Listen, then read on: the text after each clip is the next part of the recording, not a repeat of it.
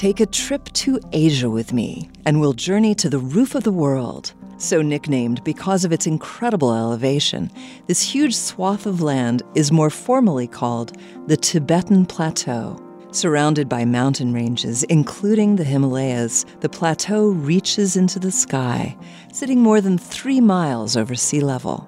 I see you've brought your suitcases. While I'm glad you're ready to go, we may need some help as we travel the harsh steppe. That's why I've rounded up some yak. A symbol of Tibetan culture, the yak is a hardy bovine with shaggy fur and pointed horns. Despite the frigid thin air, yaks thrive on the plateau, and they're used as a food source and pack animal. So pack your bags on the back of the yak. It turns out that yaks carry not just heavy loads, but a genetic secret to their survival. In a recent study, scientists in China compared cattle DNA and yak DNA. One difference stood out.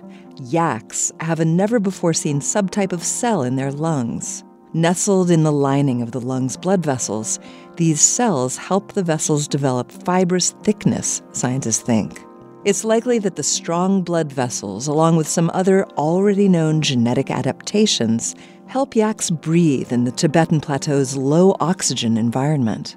I know you're eager to go mountaineering on our trip, but to answer your question, no.